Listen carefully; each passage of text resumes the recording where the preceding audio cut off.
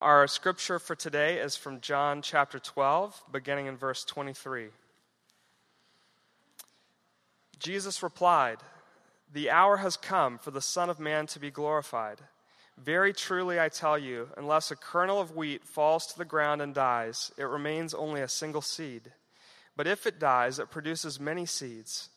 Anyone who loves their life will lose it, while anyone who hates their life in this world will keep it for eternal life. Whoever serves me must follow me, and where I am, my servant also will be. My Father will honor the one who serves me. Now my soul is troubled, and what shall I say? Father, save me from this hour? No, it was for this very reason I came to this hour. Father, glorify your name."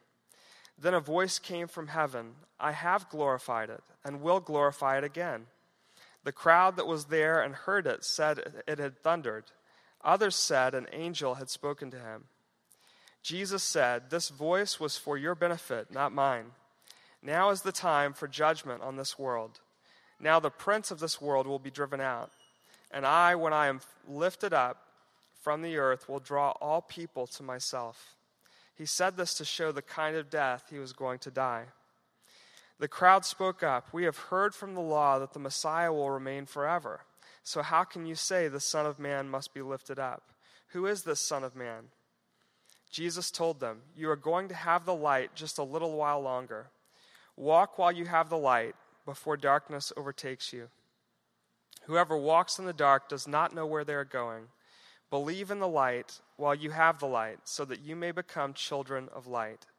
When he had finished speaking, Jesus left and hid himself from them.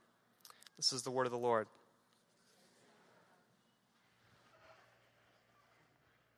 Good morning, church. I am very excited to be here this morning. I've been really blessed just by going into the series. And I'll be honest with you, it was very hard for me to choose which of Jesus' teachings I would be preaching about today. And when Caleb asked me, I was hoping that he would tell me what he wanted me to preach on, because it was so hard for me to choose. And then when I did decide what it was going to be, I felt like I wrestled a lot with it, because I heard God saying, "I want you to preach on light and darkness." And I was thinking to myself, God, it's summer, and I'm a guest speaker. Why don't I just preach on light? Wouldn't that make everybody feel better? And I heard him saying, no. In order to understand the light, you have to first understand the darkness. And after everything that's been going on in our world, today, talking about light and darkness, it all makes sense. So I'm excited to be here again this morning. But before we even get into it, I wanted to tell you about these two definitions that I think is very important in the series, but in general. Every time we hear someone preaching up front, every time we sit in front of our Bibles, I want us to think about these two definitions. The first one I kind of came up with when I was looking into the series and figuring out what I was going to preach about. I noticed that Jesus did something every time he taught somebody something. He would take a complex idea or concept, and he would make it simple for people to understand and remember. Not just to understand it and explain it in a way that they could get it, but also to remember it for when they needed it, for when it was time for them to actually apply it to their lives. So I wanted us to think about that. That first definition, teach. That's how Jesus wants us to understand our relationship with him when we sit here on Sundays. He's teaching us. He wants to take something complex, make it simple, so that we can understand and remember it. The second definition, lucky for me, I didn't have to think up on my own. It's actually found in Hebrews 11:1, which is faith. And Hebrews 11:1 says faith is the confidence in what we hope for and the assurance of what we do not see. So even though everything around us may seem dark, scary, confusing, Jesus reminds us to have hope. That even in the midst of everything going on, we can have faith that Jesus' promise will come true. So as we go into this entire text, which I know I picked a lot, I want us to think about that Jesus wants to teach us. And he wants us to have the faith to actually live this out. So please join me in prayer before we go into the scripture. God, I want to thank you for gathering us all together. we realize it's a privilege to be here, that we get to learn firsthand from our rabbi, Jesus, our teacher. We're coming to you today for truth. We're coming to you today to transform us, to change our hearts, to make us new. We can't do that, Lord, without you teaching us. So we ask that the Holy Spirit come in this moment and prepare our hearts for the word that you have. Take this complex idea of light and darkness and make it simple. Simple enough for us to understand and remember. And God, we pray for the faith to live it out. Not just to keep it here in the four walls of the church, Lord God, but take it further, because that's what the church is. It's not a place, it's a people. It's a body. And we ask, Jesus, that you be glorified as we look into your word and know more about what you want us to be. We thank you in advance, Lord, for what you're going to do. In Jesus' name we pray. Amen. What I love about the Gospels is that every time you read something about Jesus, you find out that Jesus is a relational God. Jesus is not a God that's just up in heaven, looking down. Jesus is actually human. He was here on earth with people, having relationship with them. And that, to me, is one of the most powerful things about Jesus. That even though he had a mission to save us from sin and darkness, he still took time to have relationship, to be with people. And right before this chapter, we're in chapter 12. Chapter 11 displays one of the most beautiful relationships I've seen Jesus have. He has this relationship with 3 siblings, Lazarus, Mary, and Martha. Jesus is not where the siblings were at the time, but Mary and Martha sent a word to Jesus and said to Jesus, the one you love, talking about Lazarus, is sick. And Jesus knew what that meant. If Mary and Martha sent him a word, that meant that most likely he was not doing well. And Scripture says that Jesus loved Lazarus. But still, he stayed where he was for 3 days, 3 whole days. And finally, he got up, and he told the disciples that we're going to go to Judea. That's where Lazarus was. And they told him, are you sure you want to go there? Because the last time you were there, people were going to stone you to death. And basically, he says this, which I think is remarkable. And this is the Demetra Barrios version. So he says, lucky for you, I wasn't there. Because to me, he loved Lazarus so much that if he was there in that moment, I don't know if he could have saw him go through the pain and suffering that he was going through, because he was Jesus, and Jesus loved people. And I know that he loved Lazarus, and he wanted to heal him and help him. But he said, lucky for you, I wasn't there. This is happening so that you may believe. Because what Jesus does next is miraculous.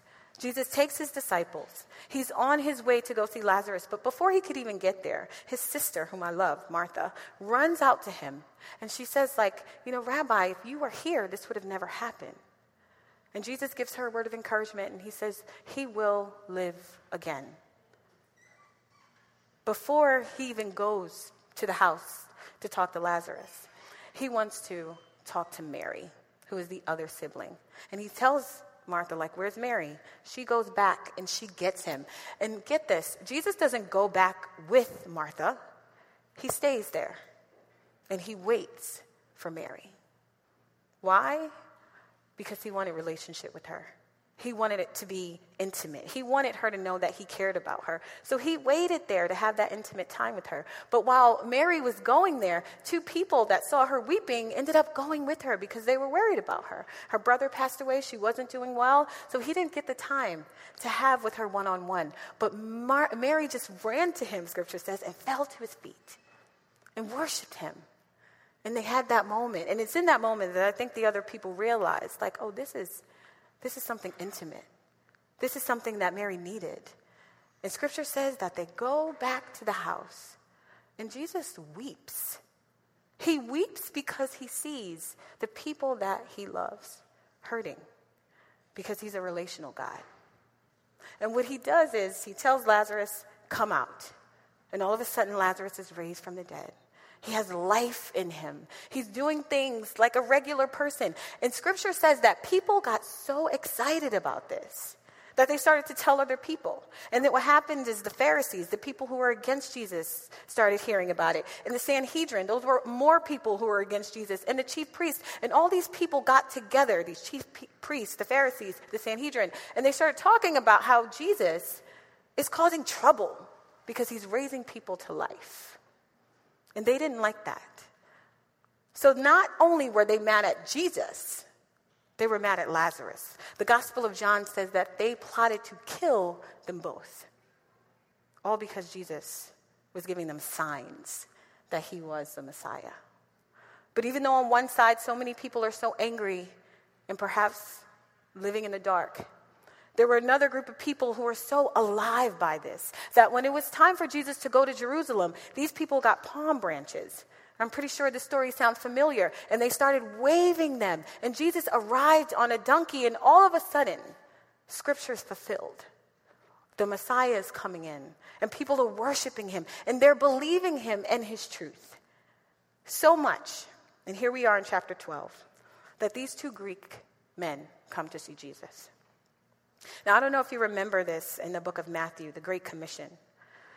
But Jesus tells them at the end, when he is already crucified, that they are to go out and baptize all nations. But before that, Jesus only sent his disciples to talk to the Jews, to the lost sheep of Israel. He didn't tell them to talk to the Gentiles, who would be the Greeks and everyone who was not Jewish. So the fact that two Greek people came to see Jesus, that says a lot. And all of a sudden, it doesn't say Scripture. It doesn't say whether Jesus spoke to them, whether he had a dialogue with them. All we know is he starts preaching. He starts talking. He goes on to this discourse, and he said, "The hour has come for the Son of Man to be glorified." So if you're thinking, why would he start talking about the Son of Man to be glorified? Every time Jesus talks about his glorification, he's talking about his death, his resurrection, and his ascension into heaven. And all of a sudden, he sees these two Greek men, and he remembers his mission, because Jesus is relational. He's building relationships with people, but all of a sudden, he remembers his mission. Just like that. He remembered those people that he had to die for in order to save. So he says this almost like a parable about this kernel of wheat. And basically, if this kernel, the seed, right, if it stays just the one, it'll only be a single seed. But if he plants it in water, it will grow, and it will have life, and it will make multiples. So what Jesus is saying in this particular part of Scripture is that if he dies, then he can bring more people to life. And we look at that and we think, well, that's just not what we want. But Jesus is giving us a principle here, whether we like it or not, that if he dies, then we all have the opportunity to have life. And he says, anyone who loves their life will lose it, while anyone who hates their life in this world will have it for eternal life. So he's telling them something here. And we're going to go through that a little bit more. But I want you to think about that. Jesus is using strong words like love and hate in your life in this world. And he's explaining something to them, that if you want to follow me, then you have to hate your life. And I want you to notice something. He didn't say hate yourself. That's not what he said. He said hate your life and what this world promises, by the standards it promises it by. He said hate that part. Whoever serves me must follow me. And where I am going, my servant will also be. My Father will glorify the name of the person who serves me. Now, what Jesus is talking about here has to do with eternity. That even though there's so much stuff that's going on in our world, if you served me, if you called me Lord of your life, Jesus is saying you get to follow me where I go. So even though all this may be too hard to understand, my Father will glorify you because you have glorified my name. So he continues to make this parallel, and we see it. And then he starts to talk even more. You start to see it happening. He's talking about his death when he says, well, what shall I say? Now my soul is troubled. Save me from this hour? No. It's for this very reason I came for this hour. Father, glorify your name. So no matter how much trouble he's thinking about facing on the cross, he's still saying, glorify your name. And I think this pleased the Father so much that he came and spoke. This is not a vision. Scripture says that God spoke from heaven and says that I have glorified your name and I will glorify it again. He was looking toward the cross. Jesus was already there. And what he was doing was trying to help other people come along with him. Could you imagine what that was like, hearing that as a disciple? That his soul was troubled. Your teacher, your rabbi, Jesus, that's the humanity of your Savior. He was troubled. But he still said, Father, glorify your name. And people heard the voice of God. And some of them said, hey, that sounds like thunder. I wonder if those were the people living in the dark. And there was another group of people, and they said, oh, this sounds like the voice of an angel. And I wonder if those were the people living in light. And Jesus said, that voice that you heard, it wasn't for my benefit. I know the Father. That was for your benefit. And now that he's focusing on the cross, he says, now is the time for this world to have its judgment. Now the prince of this world can be driven out. And when I am lifted up, I'm going to draw all people unto me. What power is that? Jesus is saying that his death on the cross, the thing that we would think would be final, is not only going to bring judgment, but the evil, the darkness, all the things that we're afraid of, Jesus said is going to be driven out. It's going to have to leave because his presence is there. And people didn't understand that. And I understand that too. I would have probably been like, what exactly is Jesus talking about? But they have not only been thinking about what he was talking about at the moment. These were people who were looking for the Messiah. So they had a whole list that they made for themselves, thinking about what the Messiah would look like, what he would be like, what he would do. They were looking at the law and all the Old Testament books, and they said, well, this Son of Man that you're talking about, who is he? And as far as we know, the Messiah has come to stay. He's not going to go. And they're thinking about these kind of earthly terms. They're not thinking about in the spirit, true world, the supernatural. They're just thinking, if you're going to go someplace, then you're not the Messiah. The Messiah said he's going to stay. So Jesus answers this way. This is because he doesn't respond, right? He doesn't say it right away. But I want you to think about, all of a sudden he starts talking about light. You will have the light with you just a little while longer. Walk while you have the light before darkness overtakes you. Whoever walks in the dark does not know where they're going. Believe in the light while you have the light, so that you may become children of light. And then all of a sudden, they said Jesus left and hid himself.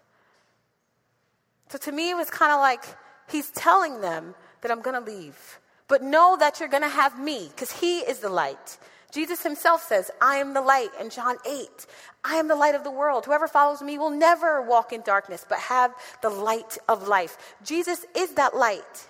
And he's saying, physically, you're going to have me for a little while longer. Walk, believe while you have me here.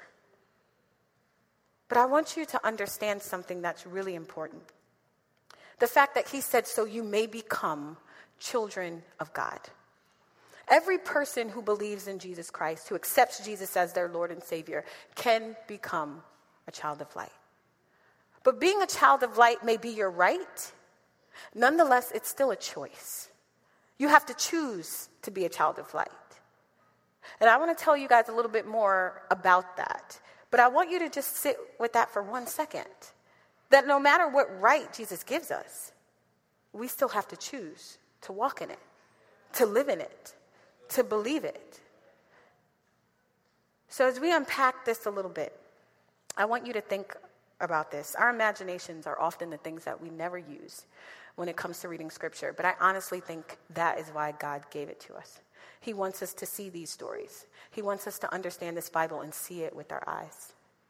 So I want you to imagine this, right? You're in a room. It can be any room that you choose. It could be a room that you know of, a room you don't know of. This room does not have any windows.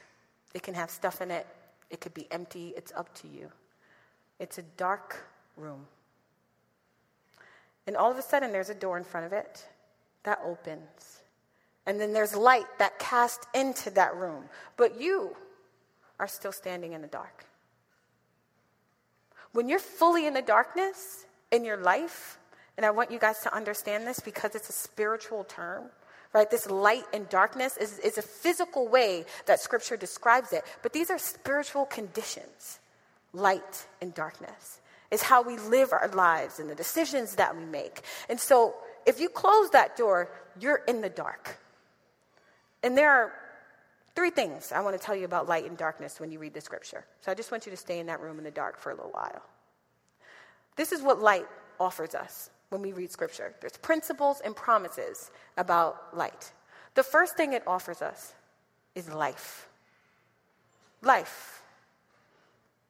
In the book of John, we just read it this morning, verses 1 through 5, it says, "In the beginning was the Word, and the Word was with God, and the Word was God. He," meaning Jesus, "was with God in the beginning.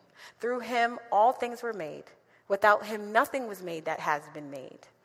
In him was life, and that life was the light of the world. The light shines in the darkness, and the darkness cannot overcome it." That verse 4, "In him was life, and that life was light to all mankind," makes us understand that when we're children of light, the first thing that we get is life. We become alive. And not only that, after light, we get sight. We're able to see. Psalms 119 reminds us and says that your lamp, your word is a lamp to my feet, a light on my path. It teaches us the way, light. In case we're confused, in case we don't know which way we're going, that's what light does. It gives us sight. And not only sight, it gives us power. John says, the light shines in the darkness, and the darkness has not overcome it. And that's powerful because light has the power to cast out darkness. Life, sight, power. Darkness gives this. This might be a little bit more familiar to all of us. I know it is for me. It's death. Spiritual death, where you feel dry, when you feel like you're lacking something. All of us have been in that place. I love that Eric said that a little while ago. We all know what that feels like. We can come in here and try to pretend that we don't. But Jesus knows us. He knows our lives. He knows that we suffer. We do ourselves an injustice when we hide that. Jesus already knows. And we know that there are plenty of areas in our lives. There have been times in our life where we have felt just in a place of darkness, and that have felt just like spiritual death. You don't know how to pray. You don't know how to worship. You don't know how to do any of those things. It also, darkness, makes us blind. It brings blindness. We can't see. Jesus himself said in this passage, whoever walks in the dark does not know where they're going. They can't see. We become spiritually blind. The things of God all of a sudden do not matter to us. And it doesn't just blind us, we stumble. That's what Scripture says. Darkness and stumbling always goes together. Jesus himself in John 11:10, he says, it is the person who walks at night that stumbles because they don't have light. So we're in this room experiencing darkness, death, blindness, stumbling. And all of a sudden, the door opens and we see this light. And we're going to look at this passage and we're going to take some steps in order to choose to be a child of God. The first step that we would have to take is to step away. We have to step away from the darkness. That's a choice. Because we can be in the darkness and we could not notice what's in front of us. Or we could take a step away into the light. Because every part of our faith takes action. We can't just think about this just in our heads, philosophically or theologically. We have to put it into practice. The very first thing we have to do is take a step. We have to take a step because Jesus himself told us, take a step. Do not love your life. He asks you to hate your life and all the things that it promises to you. So no matter what it is that this world is saying it's going to give you, money, status, power, all the things that the world is promising, Jesus says, hate that stuff. Follow me instead. And the reason Jesus used such strong words like love and hate is because when we hate something, we don't go back to it. If we feel kind of indifferent about it, we'll be right back there. Just like Scripture says, a dog returns to its vomit, we'll be right back at that place. We have to hate it. We have to be disgusted by the darkness. If not, we'll find ourselves right back there. So, stepping away from darkness, stepping away from our lives. I'm going to give you 2 examples of people in Scripture that loved their life and didn't want to come follow Jesus. The first one is the rich young ruler. Most of you probably have heard of this, about a male who came to Jesus. He was rich and he had money, and he asked the question, how do I have eternal life? And Jesus told him, go sell your things, give to the poor, and come follow me. And Scripture says that he walked away grieving with his head down, and he didn't give his life to Jesus to follow. Instead, he went the other way in darkness because he loved his life. He didn't want to give up his money, the things that he had. To him, that was too much to sacrifice. But what Jesus is saying is that if you love your life, then you won't come follow me. If you love the life the way the world promises it, you won't realize that there's something better on the other side. There's one more person that comes to mind, is Nicodemus. Nicodemus was a Pharisee, a part of the group of people that would want Jesus crucified. And he came to see Jesus at night when no one else was there, just so that he could talk to Jesus. But Jesus talked to him and taught him and gave him all this information. And did he go and follow Jesus?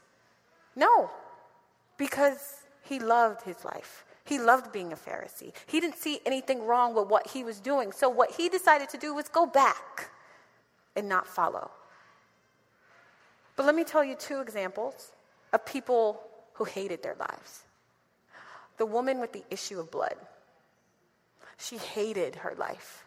She was miserable. She was bleeding for 12 years, and doctors could not heal her. So when she saw Jesus walking around amongst a whole bunch of people, she reached out her hand just to touch his cloak because she was tired of her life. She hated it the way it was, and she knew the only way to find light in life was to touch Jesus.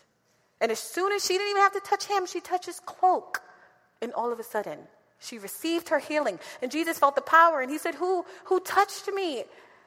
And she said, I did. She spoke bravely. And he said, daughter, because of your faith, you are healed. That's a person who hates their life. They don't like what this world has to offer. They want something better. And 2 people came to mind. This is the second that came to mind. There's so many other people I could have chose. But pertaining to this scripture, those 2 Greeks that all of a sudden just wanted to see Jesus. There were so many other religions they could have been believing in, but they came to see Jesus because they were tired of living in darkness. They had been probably thinking about Hellenism and all the things that they learned, and they said, no, we want to know the truth, and we want to hear more about this Messiah, this King. So they came because they were tired of their lives. They didn't care about their reputation. They didn't care about any of that. What they cared was about Jesus. Isn't that beautiful? That they stepped away from their lives. The woman of blood stepped away from her condition. The Greeks stepped away from what they believed to take a step toward Jesus. They had to step away. You have to step away. And the only way for you to do that is for you to realize how damaging the darkness is. If you think the darkness isn't so bad, then sadly, even though you step out into the light, there's something that you can do. You can still close your eyes and ignore everything that's around you. That's why after you step out, the second step is to receive sight. You still have to receive sight because the darkness is comfortable. I know when I first got saved, for the first couple of years, I was just playing back and forth in both fields. Because the darkness was not that bad to me. In fact, it was more comfortable than the light. Because when I got in the light, I saw myself. Think about yourself outside that room again. You're receiving sight. You're looking at yourself. In the darkness, you're well dressed. You look good. You got a nice outfit, your favorite one. But when you get out in the light, you realize you have on sweatpants. And different mismatching socks, and you have on a coat in the summer, you're realizing you're not dressed the way that you thought you were dressed. You're not the person that you thought you were. So when we're out here And God is showing us in the light, look at you. I want to clothe you in righteousness. I want to take away some of those things that you have on your body, and I'm going to give you something new. When we don't want to see that because we're too disgusted by what we are, we close our eyes. We don't even have to go back in the darkness just yet. We close our eyes. This makes me think of Helen Keller. I don't know if anybody heard of Helen Keller. Like, she's one of my favorite people in the whole world. She was blind and she was deaf. And the only way that she can see was by feeling the language, the sign language in her hand. She had to feel the letters because she couldn't see them. So her teacher would put her hand under water, and then in the other hand, she would explain and spell water to her, W-A-T-E-R. And she would feel it and start to make the connection. And that's how she learned to see, by her feelings. And I think we do that when we just close our eyes in the light and we don't receive sight. We just go by our feelings, not the touch, but our emotions. We don't think about what God has to say to us. No, we just do what we feel like because our eyes are closed. Maybe I should go right in my life. Maybe I should go left. I don't know, maybe I should date this person, or maybe I shouldn't. We go by the dark, and we close our eyes, and we just go by our feelings. Not by what God says about us, not by what God promises us, but by what we feel. So it's important for us to say, okay, I want to receive sight. I want to see who I am. And also when you get out there, you don't just get to see yourself. You finally get to see other people. Because when you're in the darkness, all you see is you. Nobody else matters. But all of a sudden, when you're in the light, you can't ignore what's happening in Virginia, in Charlottesville, because that affects you. It affects you because it affects Jesus. And the more you're in the light, who are you becoming more like? Jesus. So you're in the light and you're seeing these other people and they're around and you're around. And it can be so overwhelming, but nonetheless, you still have to choose to see. That's why Jesus says, now my soul is troubled. But what shall I say? Save me from this hour?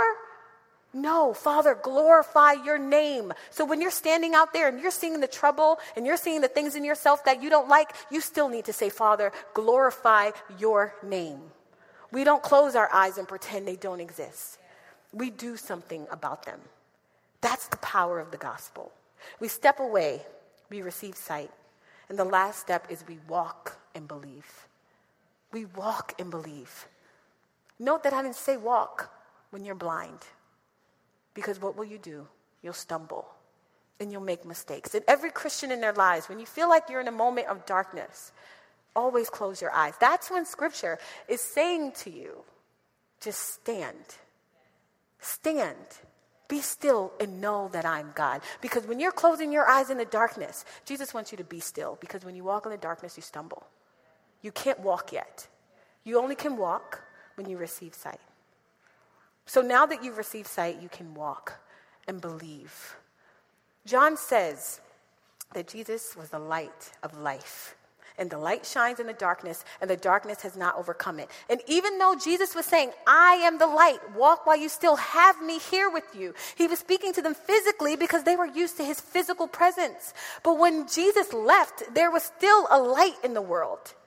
And that light was coming in Acts 2 when the Holy Spirit came and rested upon this whole earth. So even though he left in physical sense, because they were so dependent on his physical sense, do not get him wrong. The light is still in the world. John himself says the light is in the world and it has not overcome it. He was speaking in past tense. In the beginning was the Word was God, but not in verse 5. He says, but the light shines in the darkness and the darkness has not overcome it. Light is in the world. We have the light because we all have the Holy Spirit. And when we're in that room, right, we're now into the light and we're walking, we have to remember that the guide, the Holy Spirit, that's what he's called, a guide, is helping us walk. But we have to do our part and have the faith. And there's nobody better in Scripture who did this, to me, better than Saul. Saul, who will soon be Paul, was walking around, just persecuting Jews. And all of a sudden, he decides to take a trip to Damascus. He's on his way there to persecute more Jews, but all of a sudden, light comes down. He falls down from where he is, and Jesus says, that voice, that light is Jesus, and he's saying, why have you persecuted me? And Saul doesn't know what to do. All of a sudden, he goes blind. He cannot see. And people carry him into Damascus where he waits. Scripture says he doesn't eat and he doesn't drink. He just waits. He waits. He's blind. He's not walking. He's waiting.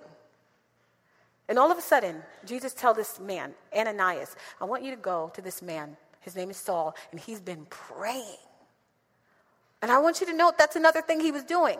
He was eating, he was drinking, he was praying. He couldn't see, but he wasn't moving. He just stayed.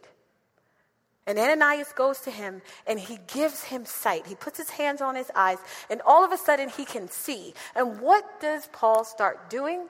He starts walking and believing. He starts preaching the gospel. The next chapter talks about how he's preaching in synagogues about the way.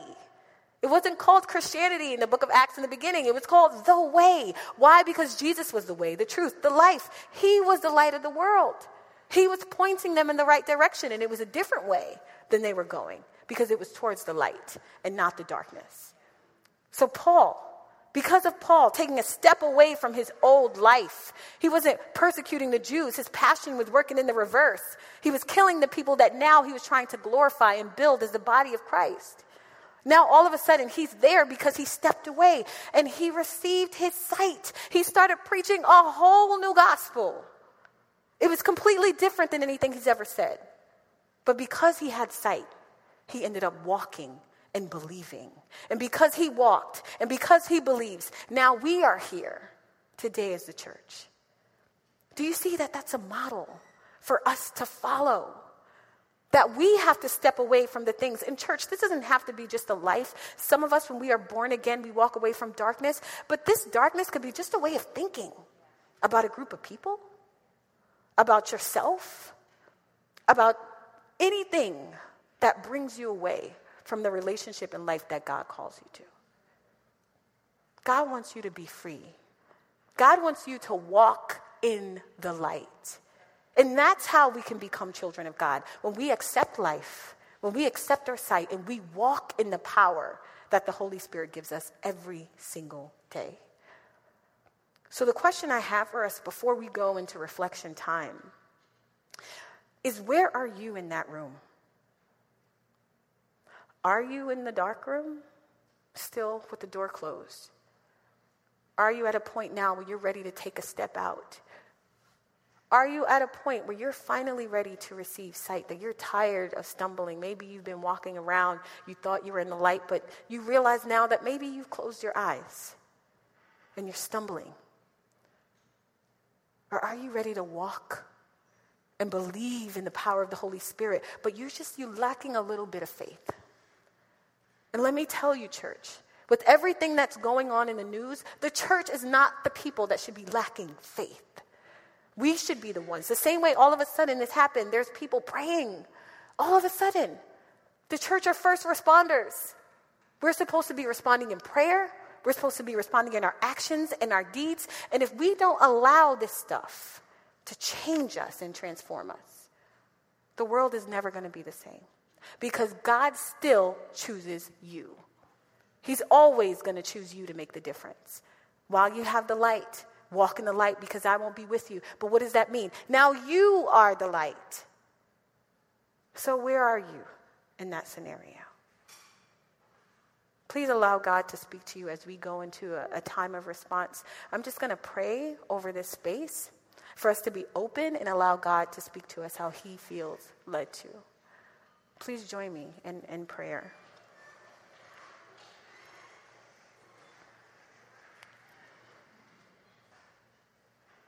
Heavenly Father, thank you for your word this morning. Thank you for giving us this lesson about light and knowing that you are the light and that we have the right to be children of life. Lord, I pray for every single one of us in this room right now, that we take a step towards you in faith, that we don't hide from you, but that we allow you to embrace us. Because that's what you desperately want to do, Father. You want us to come into this light, because when we go to the light, we meet you there. You are the source of every good thing that we will receive. So, Father, I ask that you continue to speak to us in this moment.